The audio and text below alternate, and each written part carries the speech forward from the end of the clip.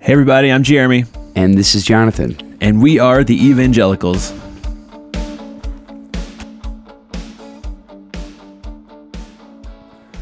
Today's episode is a part 2 of a conversation that we had last time together about who Jesus is, the identity of who Jesus is. Last time we talked about the creed. We talked about Jesus fulfilling Scripture. Today, however, we want to address the question of who Jesus is right now. How does the being of Jesus intersect my life and the life of the church, the life of Christians, the people that say that they identify with Jesus? Because honestly, that's really the question that is the heart of Christianity. Who is Jesus for right now? Because at the heart of Christianity is this idea that the resurrected Christ is living, is seated at the right hand of God, and is still, by virtue of prayer and intercession, miraculous works, still involved in the world. And so someone asked the question, what's the evidence of that? And so this is what we want to talk about today, who Jesus is to us now and who he is to the Christian community now. And if he's the reference point, who we're supposed to be emulating, it would be a really important question. I heard an Irish philosopher, Peter Rollins, tell a parable one time. And in the parable, you and your friends are at the pearly gates, and St. Peter is there to greet you. And who knows where that ideology or thought even came from. It's like the beginning of every joke about heaven. Yeah. So he's there, and he looks at you and says, hey, you've lived the life that you were supposed to live. You believed in Jesus. You get to come in to heaven. And with an inquisitive look, you look back at your friends and you say, what about them?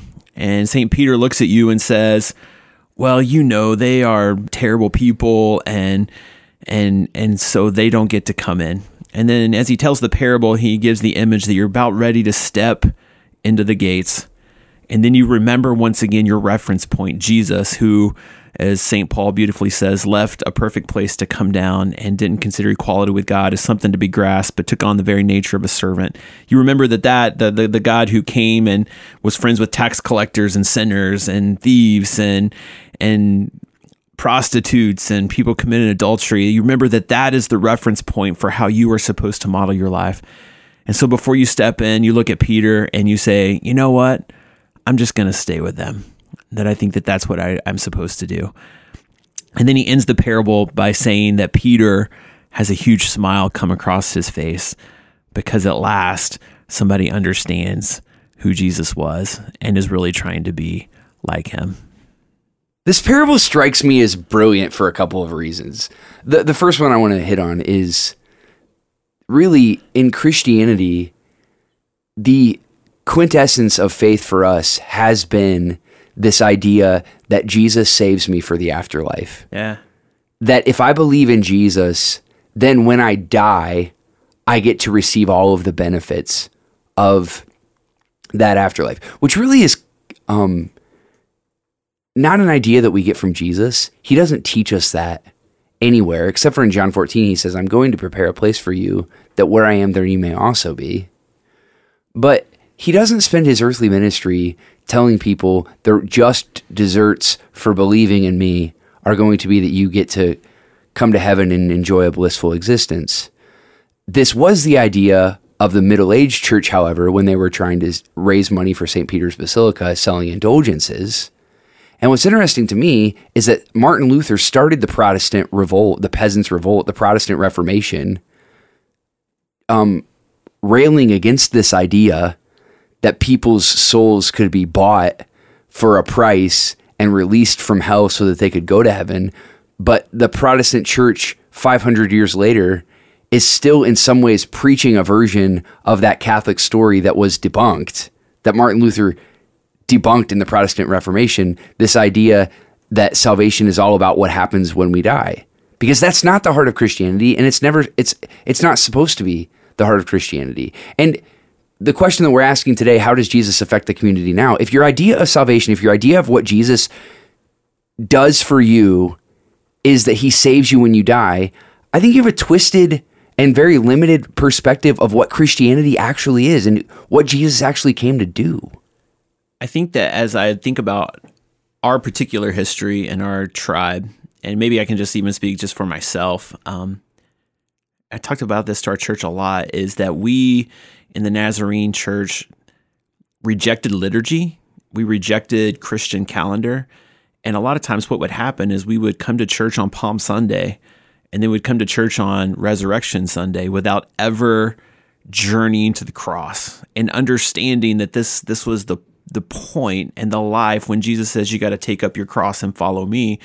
And so we jumped from a Hosanna to a resurrection, and we never made the honest journey of the suffering and the pain and getting to the cross. And so liturgically and formationally in our history, or in my history, we never dealt with what did Jesus come to do. And if he is the reference point, if that's who he was and what he was about, and that we have to truly understand once again what it means to even take up our cross and follow after him, then if we never make that journey spiritually, personally, as a community, so that it can transform us, and we jump straight from Palm Sunday, where Jesus is celebrated, to Resurrection Sunday, where he's celebrated, then it could seem that this life is about all the things that I'm going to get, rather than understanding once again that God left all of that and made himself a human so that he could reach those that didn't find in them and in their particular situation in life any hope, any thought of that's going to get better than this, any thought of somebody loves me, somebody sees me where I currently live and exist. And so I think we did a poor job as Nazarenes in our tradition. Now, not all, I'm probably making a huge generalization, but just even the way we formed our people didn't lend itself to me then taking up my cross and journeying with those who maybe in our society doesn't have a voice. The other part of the parable that I think is brilliant is it really the ethics of the individual choosing to be with one's friends. Yeah. And the idea, the illusion of what I think it's John, he opens his gospel by talking about Jesus coming to that which was his own. And this idea that God came to us, even though we rejected him, even though we scorned him, even though we crucified him, he came to us. And in my experience of Christianity can be a religion where we care a lot about how we think. It becomes religion. Christianity becomes all about what we think. And so what happens is we teach in our preaching and our children's curriculum, we try to teach people to think correctly about theology, about ideology, about philosophy. Think correctly. That's kind of the bottom line of Christian education. Well, then we don't know how to interact in the world because we go out and we meet people who don't think the way we do, and all that we know to say to them is, whoa, you don't think correctly. You don't act correctly. You don't understand correctly. We've got to get you to think correctly, because then you're going to start acting correctly. And the fact of the matter is we don't see Jesus in the gospel accounts. I mean, we have four. We've got four perspectives on what Jesus was doing when he was here on earth, at least that are canonical. And we don't find Jesus in those gospel accounts going around to people and trying to tell them that he was the Messiah, or that he was the way, the truth, and the life, and that they needed to confess him and believe in him. And if they confessed him and believed in him, then everything would change. What he did do is he went and he walked amongst people. He got to know them. He healed them. What I love about the story of Zacchaeus, it's once Jesus is in Zacchaeus' house, that really the conversations of transformation take place. But they didn't just stand on the street and throw insults at each other. Jesus says, "Oh man, you're the tax collector. You're the guy everybody in town hates. Can I come to your place for dinner?" I mean, that's radical ethics, but it's not the ethics that we see repeated in the church very often, because so many of us see the tax collector and we think to ourselves, oh man, if there's anybody that doesn't have the right ideology and doesn't think correctly, it's him. I'm definitely not going to take my kids over to his place for dinner. Yeah, his kids are probably terrible. I think that as we see Jesus, when he does, I think one time he does talk about the end. It's interesting, the people and how he chooses to frame that understanding. Because when he talks about the end and the people that that get to hear, "Well done, thy good and faithful servant," has This is nothing Matthew 25, Matthew right? 25, that's correct. Has nothing to do with what they believe, has nothing to do with having the right thought process as much as it has everything to do with what type of life did you live. And if once again, Jesus is the example, it seems to be that the people that are welcomed in are the people who gave thirsty people water, and who gave hungry people food, and who gave naked people clothes, and who visited the people in jail and prison. But what I love about that story is the people look and say, when? They weren't trying to get anything in the afterlife. They were just trying to be all that God had called them to. They were just trying to be faithful to who they thought God had called them to be. They weren't doing it for some prize at the end, and I'm not saying this is good, bad, or indifferent, but a lot of times when we'll do something in our Christian walk that's really difficult, the phrase that sometimes follows is, well, that'll be another jewel in my crown. Yeah. And so we have this, but when the disciples are welcomed in, they're like, when? Like, we weren't doing this for anything other than this is who we thought you had called us to be. They argue with Jesus in the parable. They say, "Oh man, you must be mistaken because we never saw you hunger or thirsty. Like we did not." They say, "We did not do that which you're telling us that we did." Yeah. They completely argue with him. But they're almost dumbfounded once again because their motive was not what they were going to get. Their motive was, this is who we believe God is calling us to be. And whether we get anything in the end or not, like that's inconsequential to us being the people that God has called us to be. And so I love the question, like, when did we do this? We were just living. We were just giving thirsty people water and hungry people food because we think that that's what you would do potentially if you were here.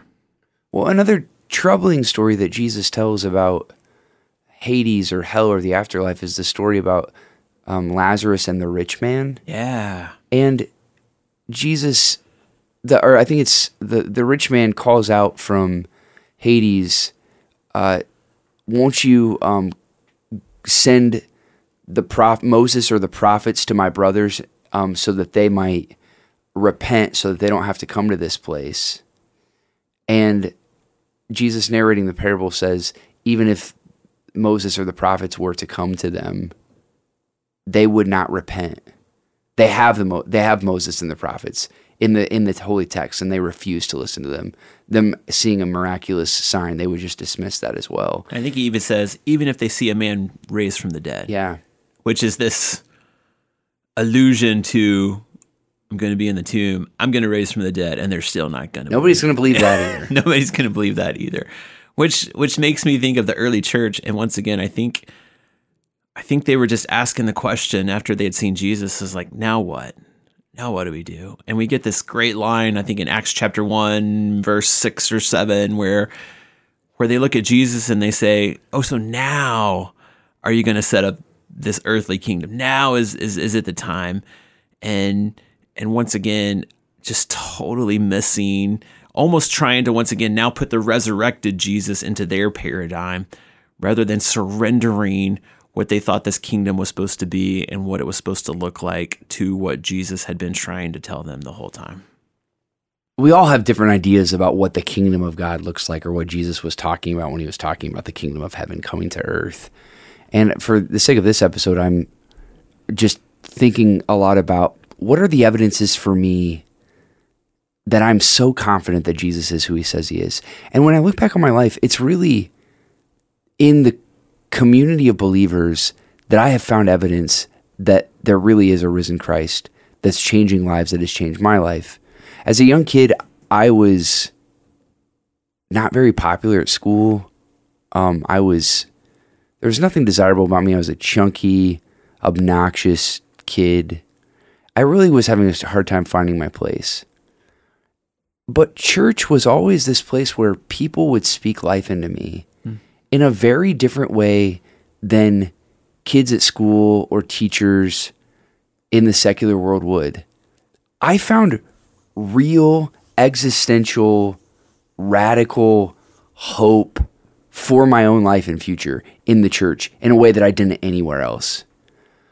When I went to college, I went to a Christian university. I had a coach all through high school that had told me that I was dumb. And my grades reflected it. I just never thought I had much of a brain, and I didn't act like I did in an academic setting. I got to college, and there was this one professor I had who sat me down in his office toward the end of my undergraduate degree, and he said to me, "You know what, Jonathan? You've got a great mind." I'll never forget that, because it was the first time in my life that I had ever considered that possibility. Yeah. And we read the miracles and the stories of Jesus after they happened, and people write down, what happened in their, first century understanding of what was going on in reality. Jesus performed a miracle of that day for me in college. He gave me a mind. Yeah. He gave me a new mind. It's cool. I now have earned 2 master's degrees, which would have never been possible before somebody in the church told me, "You have a great mind." Yeah. Because the world, they didn't give me that. I don't know who I would be. I don't know how alone I would be. I don't know if I would still be alive. I don't know how depressed my life would be, how dark it would be, if it weren't for mentors in 3rd grade, 4th grade, 5th grade, 6th grade, 7th grade, years where people at school were ridiculing me, telling me that I was valueless. Yeah. People in the church told me, "You have value and God has a plan for your life. You may not have any hope for your life, but God has hope for you." The evidence to me that there is a resurrected Christ at work, honestly, I find in the church now as someone who works in the church. I have the opportunity to be an extension of Christ's hands and feet in a very practical way, paying people's bills, helping miracles happen in the name of Jesus for poor and impoverished people in our community. And it's amazing. It's amazing to experience these people who thought before coming into contact with the church, with the people of Jesus, that their situation was completely hopeless, that they could have an alternative reality. I've found in my own life, and I continue to see in the lives of others, that Jesus and Christ's body, Jesus via Christ's body, Jesus through the church, changes reality for people in a way that I just don't see in other institutions. I mean, in other institutions, you have to provide some merit or talent to be valued in them. So like in sports communities, if you're a great athlete, I mean, you listen to these people, who have the Heisman, they win the Heisman. They always thank their coaches and stuff. Well, the reason that their coaches were pouring into them is not because they were a nobody. It's because they were talented. Yeah. They had something to offer, and so they pulled that out of them. But when you're not that guy, when you're the guy that has no talent, when you have nothing to offer the world, like me as a kid, when you come from a family that's not wealthy, that's not connected, that just has nothing going for them. When that kid becomes someone who earns 2 master's degrees, who becomes someone who in the world is active and is positive and is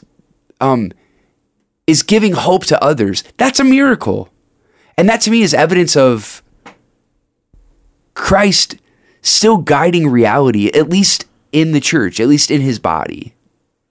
Yeah, I have a story of, I think, another way that I know that Christ is resurrected and that I see it practically.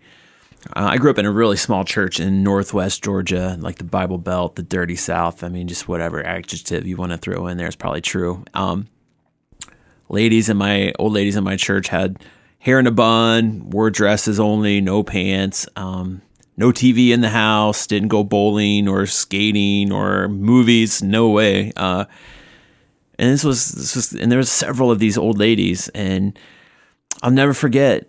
So one of the older ladies had a daughter, and when she was in high school, she wanted to be in the band. Well, to be in the band, you had to wear pants, and the mother did not allow her daughter to be in the high school marching band because the band uniform was not a skirt, it was pants. Brutal, legalistic to the core. I'll never forget, I think I was a teenager, and on a Wednesday night, we still did church on Wednesday night, and she stood up and started talking, and she said, "You know what? The other night I like God spoke to me and I felt really convicted." And this is years after, and she said, "I put something on my daughter." And then she said words I'll never forget. She goes, "And I was wrong. I was wrong." And I knew I'd need to apologize to everybody in the church if I ever put anything on you that wasn't actually God-centered. And she said I had to call my daughter, who's not a part of the church, wants nothing to do with the church because of some of the rules and things that were forced on her and some of the things that I didn't allow her to be a part of because we were Christian. And that was the whole reason that I didn't allow her to be a part of these things. And she said, God changed my heart. And I realized that I wasn't correct. Now, for God to speak to a 70, 80-year-old lady, a lot of times people like, well, I've already passed, I've given my time. I'm just going to ride into the sunset and coast on into heaven. For her to stand up and admit that publicly, I think only God can do stuff like that. Usually people, like I said, once they get to a certain age, they feel like they're beyond, or they kind of check out. And for her to say, like, I was wrong and I didn't handle this the right way, and God has spoken to my spirit and called me to something bigger and different than I thought who he was back in the 70s, 60s, and 70s. And to me, as an evidence that only God could have changed that heart. There's another story in our church that we had a guy who was coming to our church, and he was on the sex offender list.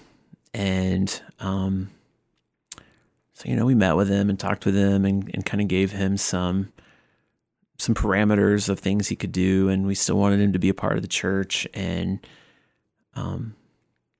well, he didn't do this in our church, but he reoffended, and it's public knowledge. It's out there for everybody to hear. Sure. And to see, and so he's in jail.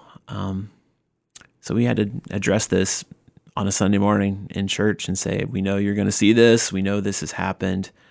But we were just trying to be as vulnerable. Like we're not sure how to respond other than we have to be church for this guy. If we kick him to the side, then we're no different than any other group in our culture.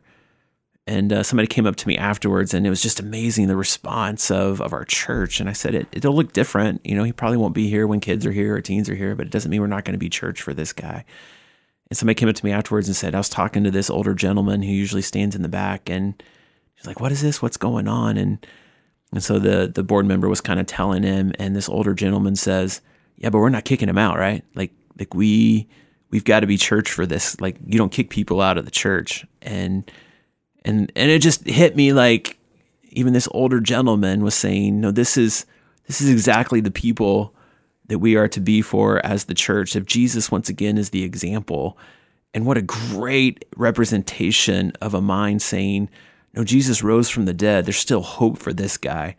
And if we give up on him like everybody else, then what path is he going to go down? But we have to figure out, we are his church. Like, this is his church, and we're not going to stop being his church just because he has done something or been accused of something that we definitely don't agree with and definitely don't condone and definitely don't promote. And so for me, he was a sign that Jesus has risen from the dead. If God can take a heart and say, no, we're going to choose to enter into this as the resurrection, as hope for all people, and we're not going to back down. In the book of John, Jesus tells his disciples to look forward to the day when he leaves them, because he's going to be sending them the Holy Spirit. And we Christians understand that the activity of God in the world is done through the Holy Spirit, this member of the Trinity, this essential component of God's very nature and being. And it is just amazing to me when the Holy Spirit speaks to someone like this elderly lady in your story, where they come to a realization that they would not have come to on their own. Yeah. Where it's like God himself speaks to someone, and they repent. They confess. They say, oh man, I was wrong. I mean, that is such a countercultural posture to say I'm wrong. Yeah. All that we're taught in society is strap yourself in and just stand up for something. But Christians, really guided by the Holy Spirit, we're people that can look at a situation and say humbly, man, I was wrong. We see this especially in the political realm when people get crucified for having one opinion. And then if they learn new information or get different stats or whatever the case may be, and they change their position, even if it's ever so slightly, we call them floppers and we call them. Yeah. And so we have even in our culture this built in understanding that you can't, if you change your mind, then you're weak. If you somehow grow as a person and have a different perspective on a topic, that's somehow weakness. And it's not celebrated. It's not thought of and looked at like, man, that's cool. He's still learning. He's still trying to figure out where he stands on certain topics or issues. And maybe he has a better perspective because of a conversation or more information or God forbid the Holy Spirit speak to some of our politicians and change their perspective on issues that maybe they once had before. And now understanding who Jesus might be a little bit better has a different perspective on it. Back to the book of John. This is exactly the thesis in Jesus' conversation with Nicodemus. Yeah. Nicodemus comes to Jesus and says, I can tell that you have come from God. He's humble enough and he's looking at the situation. He's like, Jesus, you're really ticking off all of the religious elite. I'm one of them, but I'm watching you. I'm seeing what you're doing. And I can tell that you have authority. So what's the deal? And how do I get in? And Nicodemus is sort of asking Jesus for the secret handshake, And Jesus says, the Spirit of God, the Spirit is like the wind that blows wherever it pleases. And if you want to enter the kingdom of God, you've got to be born again. And Nicodemus says, how in the world can I be born again when I'm old? How do I get back into my mother's womb? And Jesus is like, it's an analogy, dude. Yeah, a little comic relief. Yeah. John 3. He's like, come on, man. He says, but the evidence is that you're born of water and the Spirit. Flesh gives birth to flesh, but the Holy Spirit of God that birthed creation, through which God spoke all things into being, rebirths us spiritually. And if you have not been reborn in any of your thoughts or any of your habits or any of your ways recently, when you are old, you should be asking the question, am I a part of God's kingdom? Is my life evidence of the risen Christ? Because Jesus tells us that the Spirit comes to make us reborn, to give us new life. And he doesn't say to Nicodemus, be reborn just once. I think that's another really important thing. We are really fixated in Western Christianity on this idea of once saved, always saved, which is such a non-biblical idea. There's some biblical precedents for it. People have kind of cherry-picked larger passages of Scripture to make a case for it. But Christianity, following Jesus, is not about making a decision once to follow Jesus for the rest of your life. Following Jesus is a way of life that says everything in my life is on the table, and that I'm going to surrender to Jesus daily as different things happen, because we're going to change. Things change. The only constant is change. And in every desperate situation, I desperately need the direction of Jesus, and I need to be reborn. And that is evidence of the Holy Spirit, of the presence of the resurrected Christ in someone's life, is if they have that sort of posture toward the world of being reborn. Can we push it a little further and just talk to our holiness people that it's not once sanctified, always sanctified either? And that's exactly right.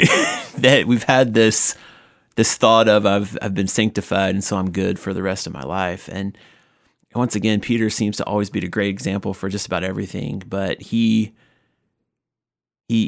preaches at Pentecost, and like 3,000 people are saved. Now, most of us would be like, man, Peter's arrived. I mean, that is good. Like, and yet we get in Acts chapter 10, I believe, when we talked about even in the last episode about the sheet that falls down and the vision that this guy who preached and had a huge success of 3,000 people being saved is still learning and growing about what it means to follow after this Jesus, and that we can't say anything that God has created is unclean, that all the things. And so Peter had to decide, oh, now I've got to go to this centurion's house. And it's funny because when he walks in the house, he looks at them and he's like, you understand that for a Jew to walk into a Gentile's house is against the law. And here I am standing in your house. But I'm not sure that would have even happened had Peter, obviously the sheet coming down was God saying, hey, there's a guy coming. And this gospel message is not just for the Jewish people, it's for the entire world. The idea that you can be saved as a 10-year-old for the rest of your life is just absurd. In the sense that as a 10-year-old, you have no idea what the complexities of your life are going to be at 20. And a truly Christian person who gave their life to Jesus at 10 ought to at 20 be begging the Holy Spirit for rebirth, for transformation, because that's what's needed. And this idea of just being that Jesus came to save us in the afterlife, to punch a ticket, is just absolutely absurd. It's not New Testament theology at all. It's Protestant Western theology coming out of the Reformation, and that has not been helpful. And I think it's the Catholic scholar Brennan Manning, the pastor, the priest, who has that famous line that the greatest cause of atheism in the world today is Christians that acknowledge Jesus with their lips and walk out the door and let him down by their lifestyle. Yeah. That's what an unbelieving world simply finds unbelievable. And when we want to say, when we as Christians who are dead set that we're right about everything, go to people of the world and say, I've been born again, they're thinking to themselves, no, you haven't. You're determined to be the exact same for the rest of your life. And honestly, I'm not interested in having a conversation with you, because the last thing you're interested in is being reborn. You seem to be, it's kind of like, once again, it reminds me of the rich young ruler. It seems like everybody has this question about eternal life. What must I do to inherit eternal life? And Jesus says, obey your father and mother, the 10 commandments. And the guy gets really excited. And Jesus, okay. And I think it even says Jesus was happy. Like, he liked this guy. He says, there's one thing you lack. And I think Jesus seemed to be more interested in not just what happened at the end, but the life that this guy was living every day. And he says, these things that you have this hold on you. And if you're going to be free today, you got to go sell everything you have, give it to the poor, and come follow me. And the guy had a choice, and he walked away sad. And once again, we hear that passage and think Jesus was trying to figure out how to get him to heaven. And I think Jesus was trying to get him to have the life that he wanted him to have right here and right now, so that he could be the person that he needed him to be now. And he realized that the life that he was living was choking him, was constricting him. He could follow all the rules, but he probably told his daughter she couldn't be in the high school marching band either, potentially. And it says he walked away sad because he had a lot of wealth, and he didn't really want the life that Jesus wanted him to have. He wanted to add it just to have the fire insurance, you might say, the trump card, the get out of jail free card. We do not like that story in North American Christianity, the story of the rich young ruler, because the fact of the matter is we're all the rich young ruler. Right. And if we take the story of the rich young ruler seriously, we're in trouble. I heard Tony Campolo speak once, and he said, when I was a new Christian, I was reading the New Testament, and I read the story of the rich young ruler, and I loved it. I thought Jesus, was radical, and I wanted to be a part of a movement that would speak to power the way Jesus did. Then Tony Campolo said something interesting. He said, but then I went to seminary, and I realized that Jesus wasn't being serious with the rich young ruler. That they taught me that wasn't what Jesus would desire for everybody. It was just for that guy back then, and that Jesus's words weren't to be taken seriously by everybody at all times. And Tony tells that story in kind of a joking and mocking way, because if you know anything about Tony Campolo, he's a guy who lives a radically countercultural life. He is he's somebody that you can't pin down. It's kind of like Jesus, because he legitimately is asking the question at all times, how do I live to be more and more like Jesus? How does Jesus reshape my reality right now? I was in a class in my undergraduate degree, and a professor told a parable about heaven. he said that there was a man who had a dream, and that he went, or I think the man had died, and he went to heaven, and he was in the afterlife, and the guide meets him wherever one gets met in the afterlife, and he's told, I want to show you, heaven, and I want to show you hell. He says, well, let's go to hell first. So they go to hell, and as they start approaching the room, they smell these amazing, fantastic smells of food being cooked, and the guy who has died or is in the dream, he is thinking that the tour guide must be mistaken. Well, they open the doors of this large banquet hall, and every person they're seated at a long, narrow banquet table, and every person sitting at the table has extended arms with no elbows. And so there's all this amazing food that's on the table, but no one can reach the food and get it into their own mouth. And so it's kind of this eternal situation of torment where all these people with no joints at their elbows can get food into their mouth, and they're sitting at this banquet table. So he says, now let's go to heaven. Well, they go not far away to a different banquet hall where they hear loud, just clamoring and laughter and joyous conversation and the same smells. And they open to a very similar scene in one sense, a long table with food. And very similar in another sense, everybody at these tables, they also have no joints at their elbows. But what's happening in this scene is that the people across the table from the others are dipping their forks into the lavish buffet, and they're feeding one another across the table. And the guy says, this is heaven.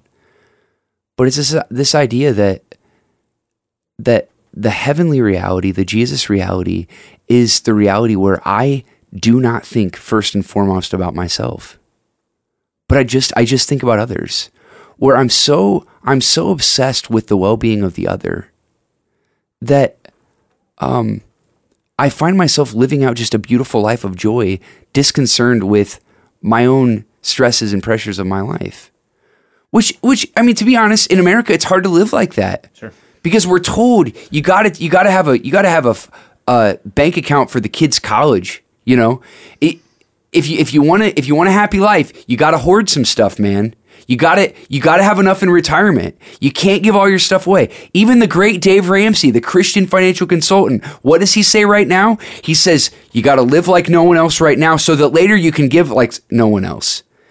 Dave Ramsey does not tell people in his Christian financial advice to give generously now. He says, no, you got to hoard it right now so that later you can give. I realize there's a lot of Dave Ramsey fans out there that I've just offended, but that's not Christian advice. And Jesus would not have been a financial peace guy. He wouldn't have. Sure. He was homeless, folks. Sure. He didn't have a dime to his name. When his disciples came to ask him about paying the tax, he said, hey, go to the sea, pull a fish out. You'll find the temple tax. Can we worry about something else? Yeah. I got a lot more to worry about than the financial stresses of this life. Yeah.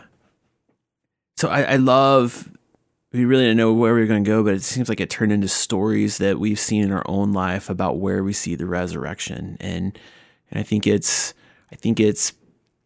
church people throwing birthday parties for kids whose parents don't have enough money to throw birthday parties. I think it's older people still being transformed by the power of God's love. It's older people investing in younger people and saying, this is maybe what the world tells you, but this is who God thinks you are and who I think you are. And so it's practical, everyday things where there seems to be no hope. We find that hope and transformation and healing and reconciliation and forgiveness. And I think that's why when we hear stories from Rwanda about these reconciliation, and from during apartheid, when you have the Truth and Reconciliation Commission, why it's so gripping is because it's so counter to everything else we see in the world. And I think that we think, oh, those are resurrection stories.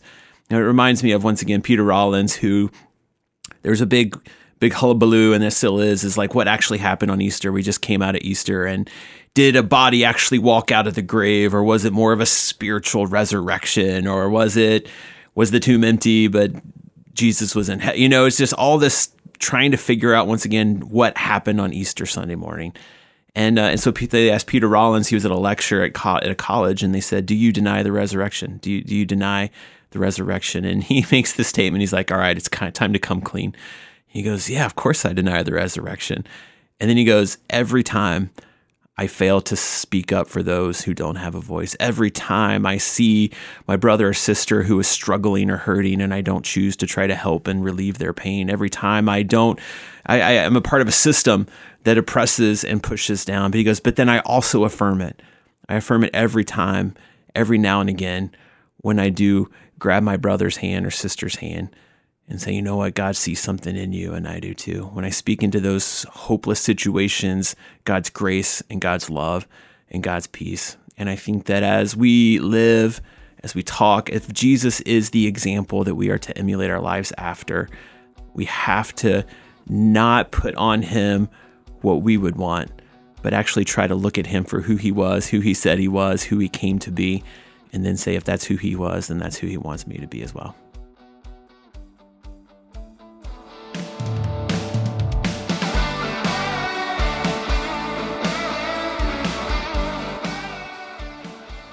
The Evangelicals podcast is recorded at Lima Community Church of the Nazarene in Lima, Ohio.